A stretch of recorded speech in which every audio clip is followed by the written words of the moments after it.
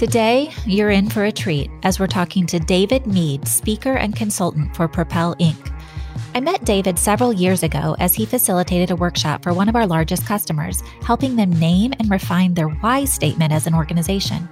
At the time, David was part of Simon Sinek's team, working as one of Simon's first igniters, helping individuals and companies work through Simon's simple, inspiring model for finding a why. David even worked with Simon Sinek and Peter Drucker on a book called Find Your Why. It sold over 300,000 copies and has been translated into 25 different languages, and David himself has delivered the concept to over 225 companies on 5 continents. As I've gotten to know David, I've learned that he is really passionate about helping organizations build a world where employees find lasting fulfillment and meaning in the work that they do. And today, he's doing that through his own organization, Propel Inc., and continuing to partner with Peter Drucker's organization, Why Not Partnering. Join me as he takes us on a journey of leadership principles and how we can apply them to our marketing world. Here he is, David Mead.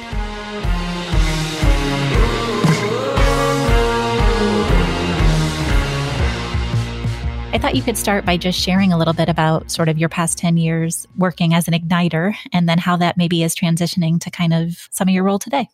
Sure. So it was a really, really interesting experience. And I, just like anything at the beginning, I was still learning about all of this stuff and what it meant and how it, sort of played out in business and leadership and that kind of thing. And then the opportunity to just go in and share some of these simple ideas. And the thing that was always so fascinating to me is that there were always these aha moments that people had around things that we already know. This is stuff that we just naturally how we operate when we're at our best. For some reason, those things sort of seem to get decoupled at work for some reason. Right. And so we look at work as something we have to do. And then on Friday or the weekends or, in the evenings, we do stuff that we want to do and we do the things that really fill us up. And I thought, well, that's silly. Why shouldn't we be able to do that at work? And so it was just really interesting to share some of these ideas and to sort of see that spark in these audiences and in leaders to think, wow, this is something we can actually do at work as well. Right. Well, you said on a podcast I was listening to you a couple of days ago that what's hard about articulating what we love is that we don't have language to describe the emotion, right? And so I think what I saw you do in front of this group that I was fascinated by is just the digging for the words. You seem to become really skilled at that. Well, it's a practice. I may be a couple of feet down the path farther than some other people, but yeah, I mean, really the emotion is what we have a difficult time expressing in words. And so the only way we can get to that is to just keep digging and keep fumbling over words that we don't have until we somehow come up with a word that, seems to express the feeling that we have. It's hard. It's a process. Right. Well, tell me a little bit about sort of how you have leveraged your past 10 years working as an igniter into some of your new relationships. I know you wrote a book with Peter Drucker. Now you have a new relationship with Peter's organization, Why Not Unlimited, as well as running your own business called Propel. Tell us about that. It's kind of interesting having done this for the last 10 years. It's less about who I'm doing it with and the fact that we're just sort of all doing this together, right? So Peter has his own consulting company called Why Not Partnering, and their focus is really on transforming the nature of work so that people can thrive. That's great. Well, and I know you guys are ideating potentially sort of a new platform, and you have some leadership philosophies that you've sort of rallied around. So kind of walk us through that model a little bit and sort of what inspired you to go there. Sure. So these are things that I've been familiar with ever since I've known Peter, and Peter has sort of, weaved this into his philosophy as well, but he's sort of curated these things into, again, some simple ideas of how do we become better leaders? How do we do it in a way that allows people to get something more out of work than just a paycheck? So they build on one another. You don't have to use them all at the same time. You don't have to use them in sequence. They're tools that we can draw from when we're in particular situations or when we find ourselves in certain challenges or in certain predicaments. We can draw on these things to help us lead through these in a way that we can look back and be proud of the way that we led. Absolutely. So talk to me, let's talk about the first one. You said the first one is called Understanding Who You Are at Your Core. And that one probably couldn't be a better example of one that sort of matters on so many levels, right? Well, you look at it from a marketing standpoint too. You can do great marketing. You can have, catchy taglines, and you can have even evocative or emotional, advertising that gets people to shed a tear. But if that's not really who you are, that's not really what you stand for, and that's not really the experience they're going to have when they engage with you as an organization, it's just window dressing, and they're going to see through it, and eventually it's not going to do you any good, right? So this idea of really understanding who we are at our core starts with the individual and understanding what are our unshakable values. Mm-hmm. What do we care about even when somebody opposes us about it? What type of things are we teaching our kids about being a good human? So that's at the individual level. Okay. It also translates to an organization too. Every organization has or should have a set of real unshakable values that they behave by, that they market by, that they communicate internally by, all of these things. A lot of organizations have values that are just like, oh, that sounds nice. Or, we probably should have one that says integrity. But if that's all it is, if it's just something that is, a nice to have, or, well, other organizations have one, so we better have some too, and they don't really affect or drive or influence your behaviors, absolutely, you're not going to have a great culture. Yeah. If they're not words that people can live by and rally around, we've gone to the place at Samantha where it's, we live for the challenge, we're better together, and we have heart. And they're sentences. They're not words, because we can actually see those come to life in our organization. So tell me a bit more about how you've seen organizations sort of get to those words, but then also execute on them and make them part of their culture. Well, I think one of the most important things about those values is that they are actionable. Because if we expect you to behave based on the values that you say you have, then we got to know what those actions look like. Those values have to be actions, because if you can't do them, then they're just words, right? Yep. So one of the things that we've seen a lot of organizations do really well is, first of all, articulate those values in a way that doesn't sound like corporate language. Like, find something that really, and again, this takes time because the words are sometimes difficult to find, but create a sentence or create something bigger around the word so that you can really express what that means to us as a culture. Definitely. Then underneath each one of those, you can if you choose to, sort of bullet out some sub behaviors that, like, that's what this looks like in action. Like, in our context, in our culture, the way we do things, this value that we have now put into a sentence that makes sense to us, that looks like this, this, and this. Yeah. That way, when you hire that new person, they come in and you list out your values, you can say, and what that looks like is, we do this, and we do this. Oh, okay. Now I have an idea of what I can do and how I can show up to live that value myself. I heard you say the other day, pretty much everybody's purpose is at some level to give to other people or to help people. Yeah. And so what do you say to the folks that's like, well, how is my purpose not watered down, or the organizations that are living for their customers, but they don't have the words to explain that? How do you translate that to be very specific to who they are as an organization, and then how that comes to life in sort of their marketing communications? I guess what I would say is, you don't have to have the language perfect in order to start doing it. Got it. And when you start doing it, people will feel, you will come across to people as though you actually really believe in what you stand for, rather than just talking about it. There's a difference. We can tell when somebody's trying to sell us something versus when we can tell that somebody truly cares about us and really has our best interest in mind. So start behaving in that way. And then once you get people feeling like that at work, you may find that it's a little easier for them to come up with a language because it doesn't feel made up. Now it feels like, it feels actually authentic. It actually feels like what they would say because of how they feel with the job that they're doing. And then you can translate that into your marketing, into your messaging. Absolutely. All right. So let's transition into the second principle. So I think you called it a different way of standing and looking at the problem. What does that mean? So there are a couple different ways that we talk about this particular principle. One is, it's called right to left thinking, is one way that we talk about it. The other way that you can kind of think about it in a little more visual sense is stand at the top of the mountain.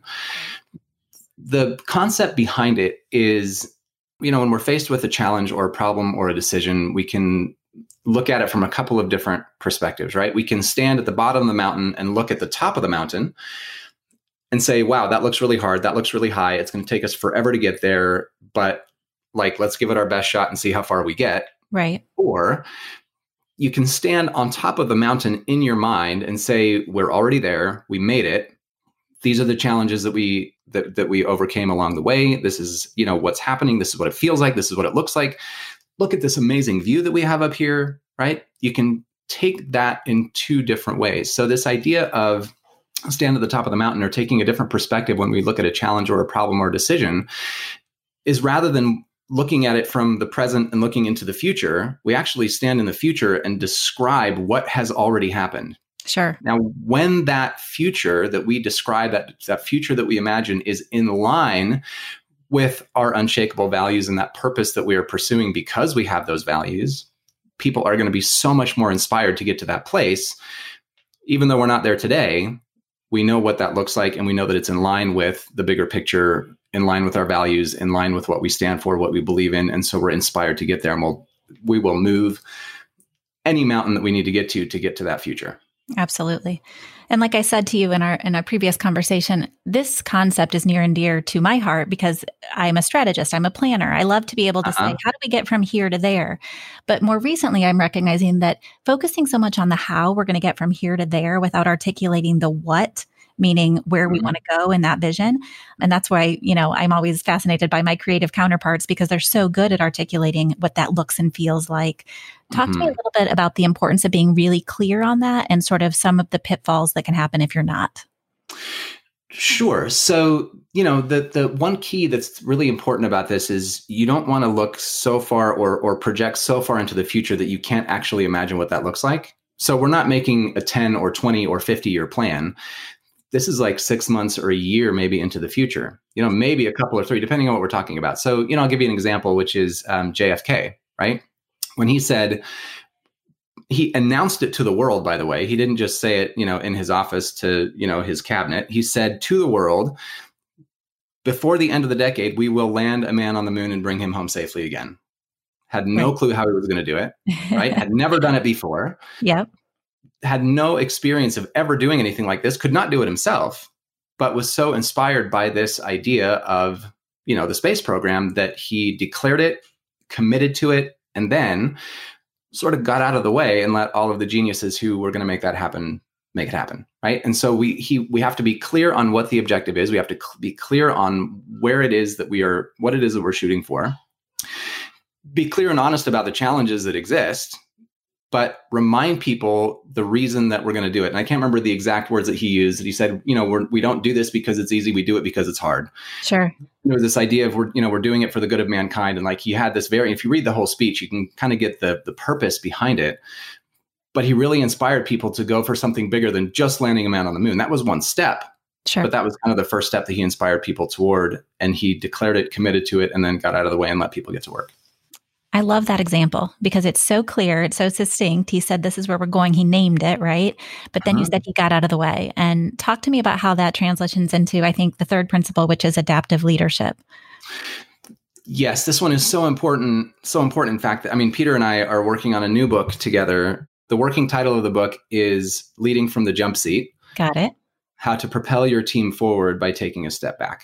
I love that. So the idea is, rather than always, being right in the middle of it and always taking charge and always being the one to make the decisions and have all the answers and all that stuff, we sort of take a step back and empower other people, get out of their way, to your point, and let them get on with what they know how to do, right? And so this idea of adaptive leadership, this is a concept that comes from a guy by the name of Ronald Heifetz.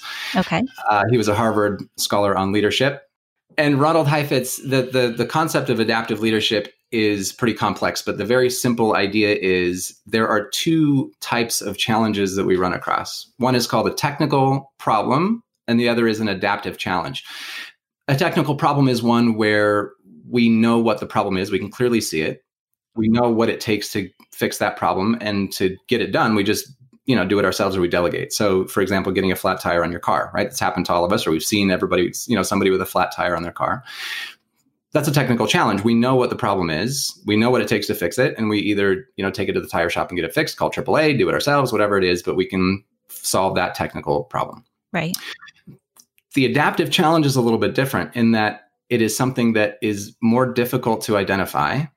We sometimes don't even know what the problem is. We just know something's wrong. Right. We don't have the answer because we've never run across this before. So we don't know what to do. Yeah. And we can't delegate. We can't tell people what to do because we just don't have the answer. Right. So this idea of adaptive leadership is about taking a step back, framing the problem as best we can and saying, hey, here's a situation. Here's what's going on. Here's what we understand. Here's what we don't understand.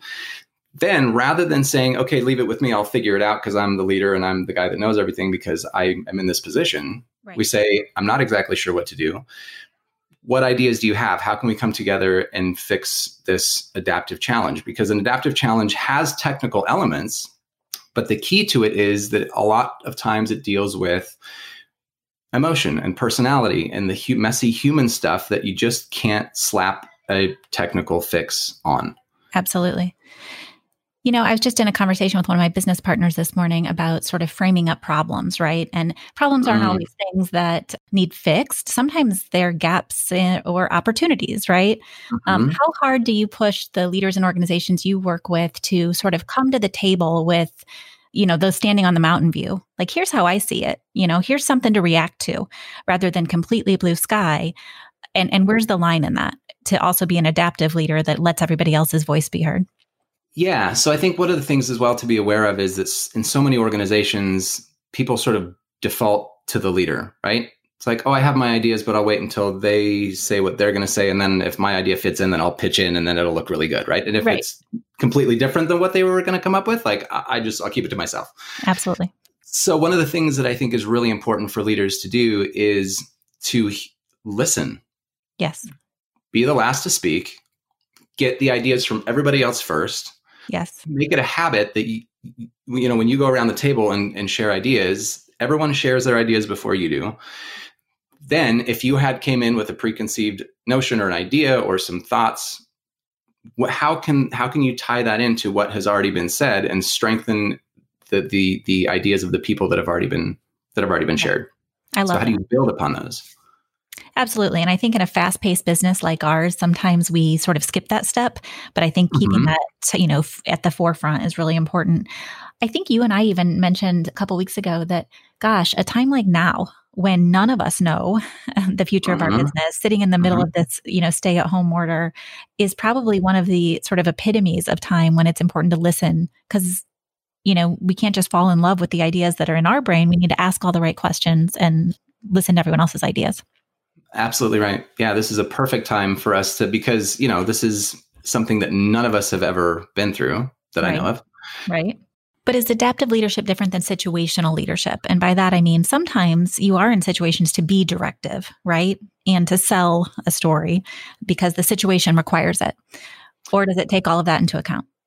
Sure. So, adaptive leadership, we got to make sure we interpret the word adaptive correctly. Adaptive doesn't mean that you adapt your leadership style. Of course, there are different leadership styles. Adaptive leadership is a specific practice or the specific idea of how do we lead when we don't have the answer. Yep. So it's not necessarily about adapting to different situations. Of course, we'll do that. But it's remembering that, remembering our own egos, remembering humility and saying, if I don't have the answer, that's okay. It's actually a good thing that I don't have the answer because now look at all of these different possibilities that we can be opened up to because we don't know exactly the way forward. Got it. That makes good sense. That is the situation then, when you don't know. How does that translate then into the fourth principle of being and doing? What does that mean? This is probably my favorite one, and it's so simple, but it's something that I don't think we often take time to think about. So it's a simple distinction between what we do and how we show up or who we're being when we're doing that thing. So, anybody who is in a leadership position or who has been doing their job for a long time, has a lot of experience, is good at what they do. Right. And that's often what's recognized. It's often what's rewarded. And, we get promoted because of how we do, right? What we so often forget is who we're being when we're doing those things, which means how do we show up? Even though we're doing the exact same thing, what's the type of environment that we create? What part of us are we bringing to that? Definitely. So how do you work with individual leaders to still leverage their strengths and be proud of their strengths? Because that's what the organization needs them to be and do, but at the same time, learn to adapt to their surroundings. As with anybody, our greatest strength can also be our biggest weakness. Sure. So if your biggest strength is to be a pusher and to get things done and move things across the line, that can also be a weakness if you're doing that by, making your people feel in a way that they don't want to be around you, right? Right. So, which happens sometimes. Yeah. The idea is that when you are acting to your strengths, always thinking about how you can do that and make people feel that you care about them and that you want their best. Right. That makes good sense. All right. So then how does that translate to the fifth one, which is building relationships? So there's an interesting slight modification that I'm going to make to that, which is not building relationships with an S. It's building relationship with ending on the P, which includes the interpersonal relationships that we have. But the whole point of this idea is the way that we talk about it is that relationship is the foundation of accomplishment. So if you imagine just sort of a foundation, a little rectangular block, right? That's relationship. And everything that we build on top of that, imagine now a triangle that sits on top of that rectangular foundation. Yes. Everything is built on top of that relationship. The interesting thing about building relationship, whether it be with our team, with family, with, humanity at large, but extending that relationship to the relationship we have with our own core values, the relationship we have with the challenges that we face, with that future that we declare, that future that we want for ourselves. The more we understand, the more we build relationship with that, the more we learn, the more we sort of take all of that stuff in, the more we can accomplish. So take that rectangular foundation and add an inch onto the end of that. Then if you extend that into the triangle above, right, it exponentially increases the size of that triangle, and we can accomplish so much more when we simply build a little more relationship with each other, with our purpose, with our challenges, with the adaptive challenges that we have, for example. Right. Albert Einstein had a quote. He says, "Give me an hour to solve the problem, and I'll spend the first 55 minutes understanding the problem." Sure. So rather than when we're faced with something, rather than jumping right in and saying, "Okay, I know everything about it, and let's just get in and do what we need to get done," right, build relationship with that problem. Right? When you're having an issue with a member of your staff or something, and you think, "Oh, their performance is down, so I guess we'll just go in and put them on a performance plan, and hopefully that'll come up." Go in there and understand and say, "Hey, what's going on? It's been 3 quarters and your performance is down. Like, is everything okay?" Absolutely. And I think curiosity comes in. I think you used that word earlier, right? So like the more questions you can ask about a problem, typically you get deeper to the heart of it. And I think that's true for a lot of marketers that we work with too, is we jump to goals and achievements and action and activation. And sometimes we're not even solving the right problem, or we haven't spent enough time articulating it. Right. Yeah, that's a good point. Yeah. One more question on that. And I'm curious because I think sometimes those of us who love to sort of like build relationship with self or really think about those interpersonal interactions. I know my husband teases me all the time and says, "Gosh, how do you spend so much time thinking about who you want to be when you grow up?" Or, when I think about a difficult, maybe, client or employee conversation that needs to happen, if we're sort of jumping to sort of the execution and not spending enough time on the who they are as people conversation, again, maybe we're not solving for the right problem. So I think your concept of foundation is so core on so many levels.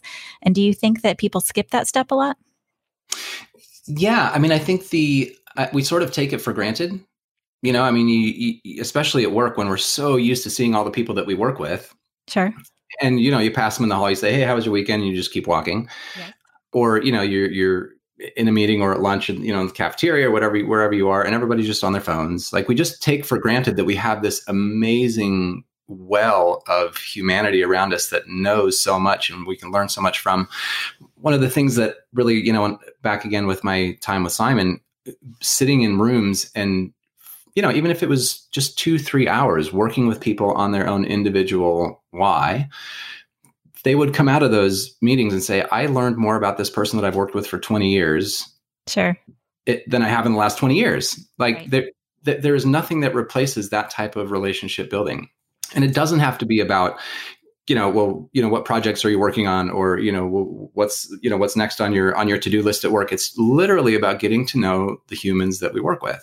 Yes. I love that. We want that. We do. And if you just take the time to understand their stories, it allows you to give them such a break. I know we worked very hard on that at Simantel as a leadership team of really, being honest with each other and building that foundational trust, not the kind, to your point, of waving at each other as we pass by to go to our next meeting, but saying, here's what you do that really helps the work. And here's what you do that maybe hurts the work. And so now when we have those hard conversations, we can move through them so much more quickly because we understand it's coming from a good place.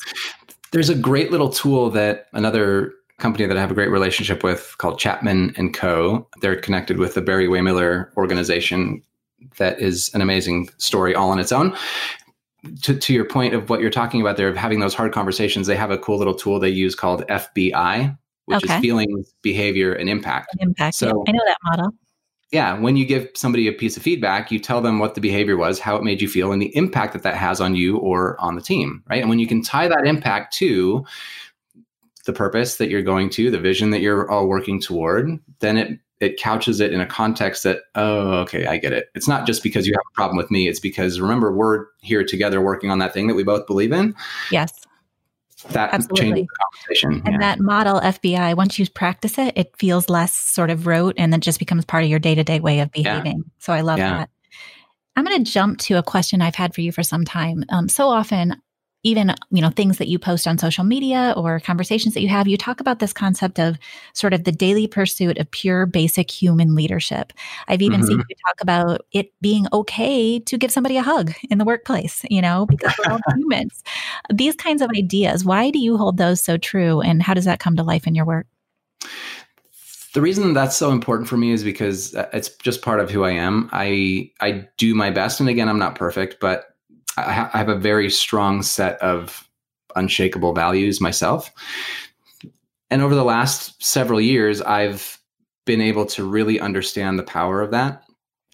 When you have a leader who cannot come from that place, or who doesn't come from that place and they come from a place of their position or their title, or, I'm your boss and, you have to do what I say, that kind of stuff. There's zero connection. There's no trust. Right. There is no sense of value or appreciation. And I think a lot of people in the workplace feel that. And I hate that. So if we can show up and really be human, everyday leaders, recognizing our mistakes, admitting that we don't know everything, right? Asking for help when we need it. Right. I want to spend just a few minutes backing up and talking about Propel. I think that's an interesting name for your company. And I want you to talk a little bit about why that word sort of resonates with you and sort of how it meets your why of helping people do and be better. How do you articulate that? And why did Propel come to you as your business's name? Well, it took me about 8 years to land on that word, to our point of it's really difficult to articulate and put to words the feelings that we have. It's always been there, but again, to make a long story short, the thing that makes me who I am are the experiences that I've had, the things that have influenced me, in positive ways, and the things that the thing I think I need the most. Therefore, the thing that I hope I can give the most is to propel people forward, right? To help them take that little step to be a little bit better than they were the day before. Like that's what fires me up. If I can do that through a talk or a workshop or a podcast or something that I write or whatever, anything that I can do to help people make those little steps forward, that's where Propel comes from.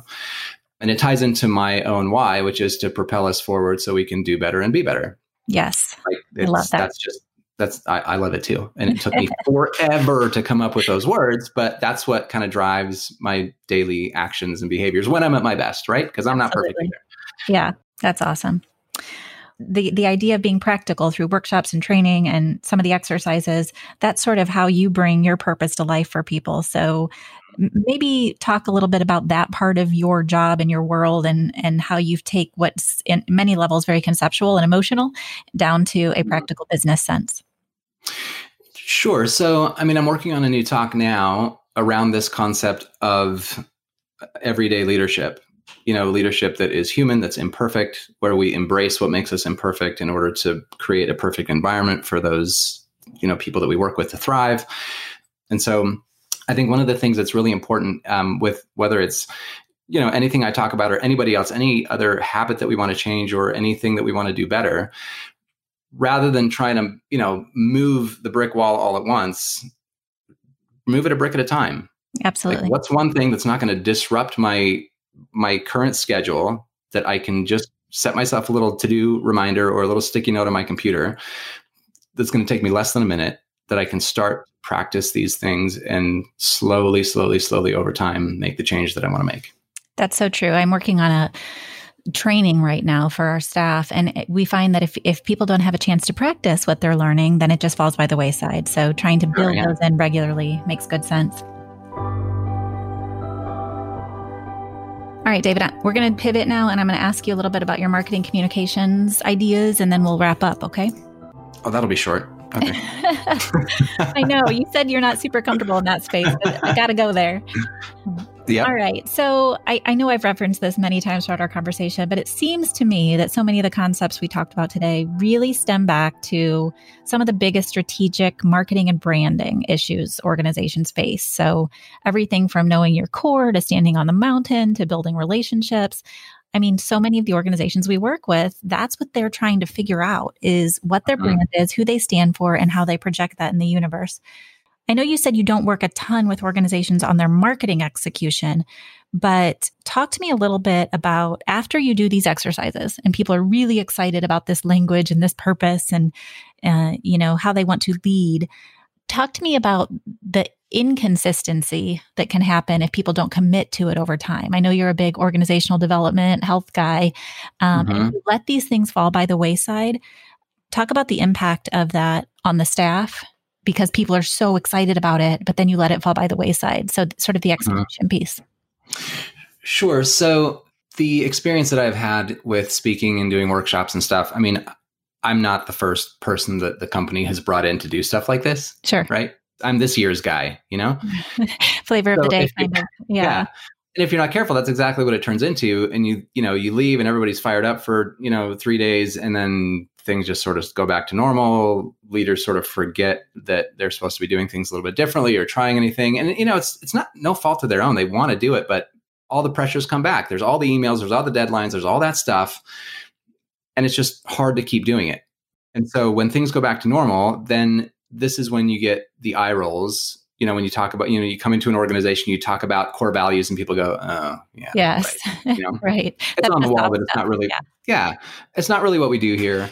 So the problem is when you don't do that internally first, and when you're not living that and people don't feel the consistency between what you say and what you do, right, that translates out to the customers and clients as well. When people don't feel appreciated, when people don't feel valued, when people don't feel like they're really, like the company is living in line with what it talks about, then they're going to treat the customer differently as well. They're going to do the same job, but they're not going to be as good as they could be because there's an inconsistency. There's something that just doesn't feel right at work. So, the impact of that obviously is huge, where, customer loyalty declines, employee loyalty declines, people become harder to work with because, again, there's this dissonance between what is happening and what we feel should be happening. Absolutely. Based on what we're telling people. Right. Marketing is the same way. When you put a message out there that sounds nice and feels good and, paints a nice picture, but then people call in and they don't get that experience, or they interact with you and they don't get that same experience, if there's inconsistency and it just doesn't feel right. And it's like, I can't really put it into words, but I don't know, that company bothers me. Absolutely. And so they'll go somewhere else. Yeah. I've been with Simantel 16 years, and we've never delivered a brand presentation that didn't include the employee experience first, right? Because your employees are your advocates. They are the ones that send the message, to your point. But I also find, to your point, that it's very easy to get back into the day-to-day delivering for the customer and forget about how that employee experience continues to evolve. You're absolutely right. Well, we're coming up on time, and I'd love to hear a little bit more. We've talked about a lot of these already today, David, but share with me a little bit about some of your core beliefs and maybe how you've come to those through your own sort of successes and failures through the years. Sure. So I have a few. One is to stand for what I believe in.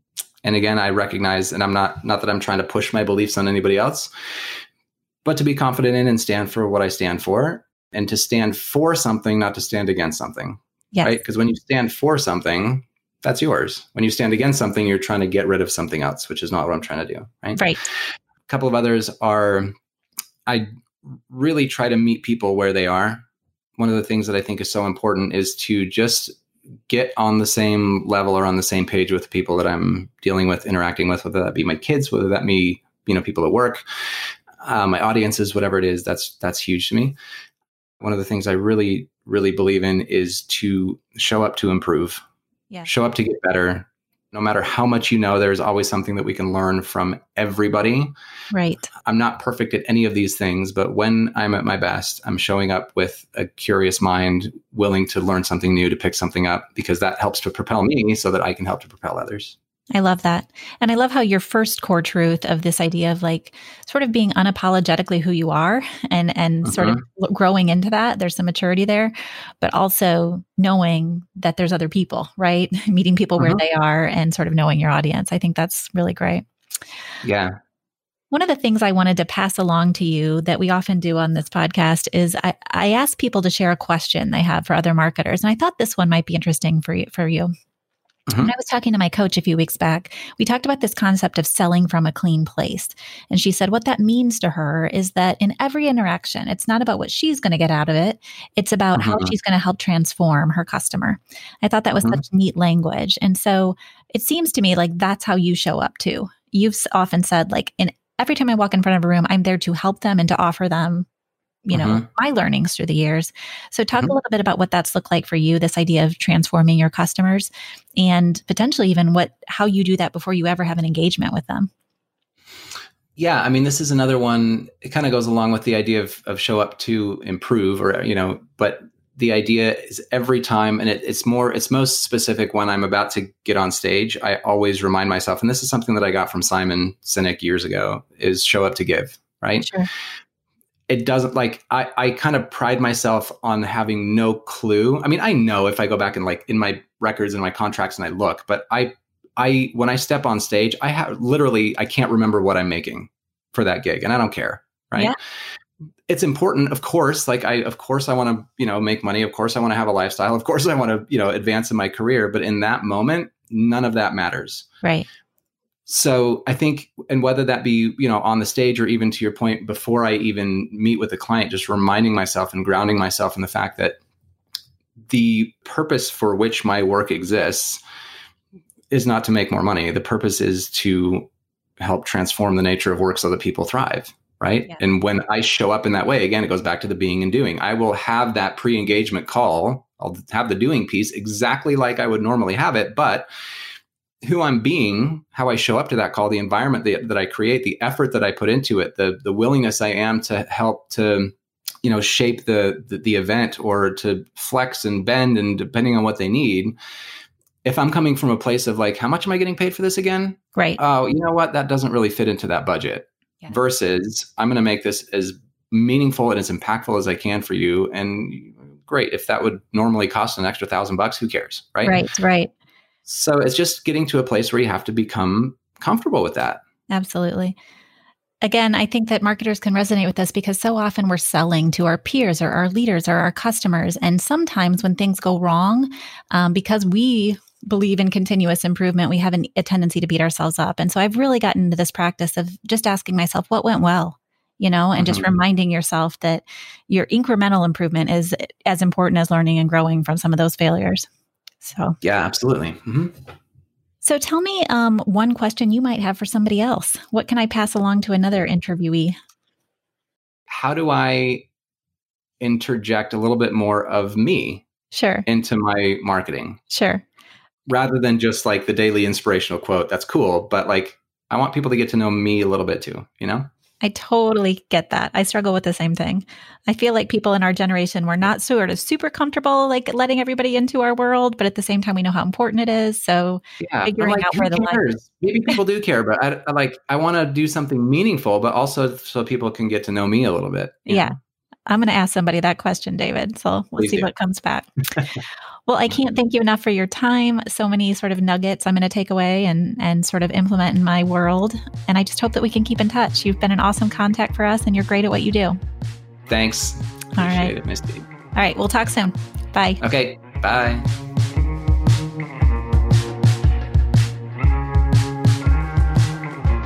Well, friends, while the topic of leadership can seem complex, I find that David brings a relatable and human approach to his work that helps people connect with the ideas and create positive change for themselves and those around them. In this interview, I loved his ideas about knowing your core purpose and standing on the mountain to envision your future. These two concepts alone are so much a part of the brand and development work we're all accountable to inside our organizations every day. If you resonated with David's points, I hope you'll give us a review or ping me personally on LinkedIn. I'd love to hear your thoughts. Keep in mind, you can download all episodes of Marketing Sweat Season 2 at marketingsweats.com, and you can subscribe to our entire Season 2 on iTunes, Google Play, and Spotify. Talk soon, marketers.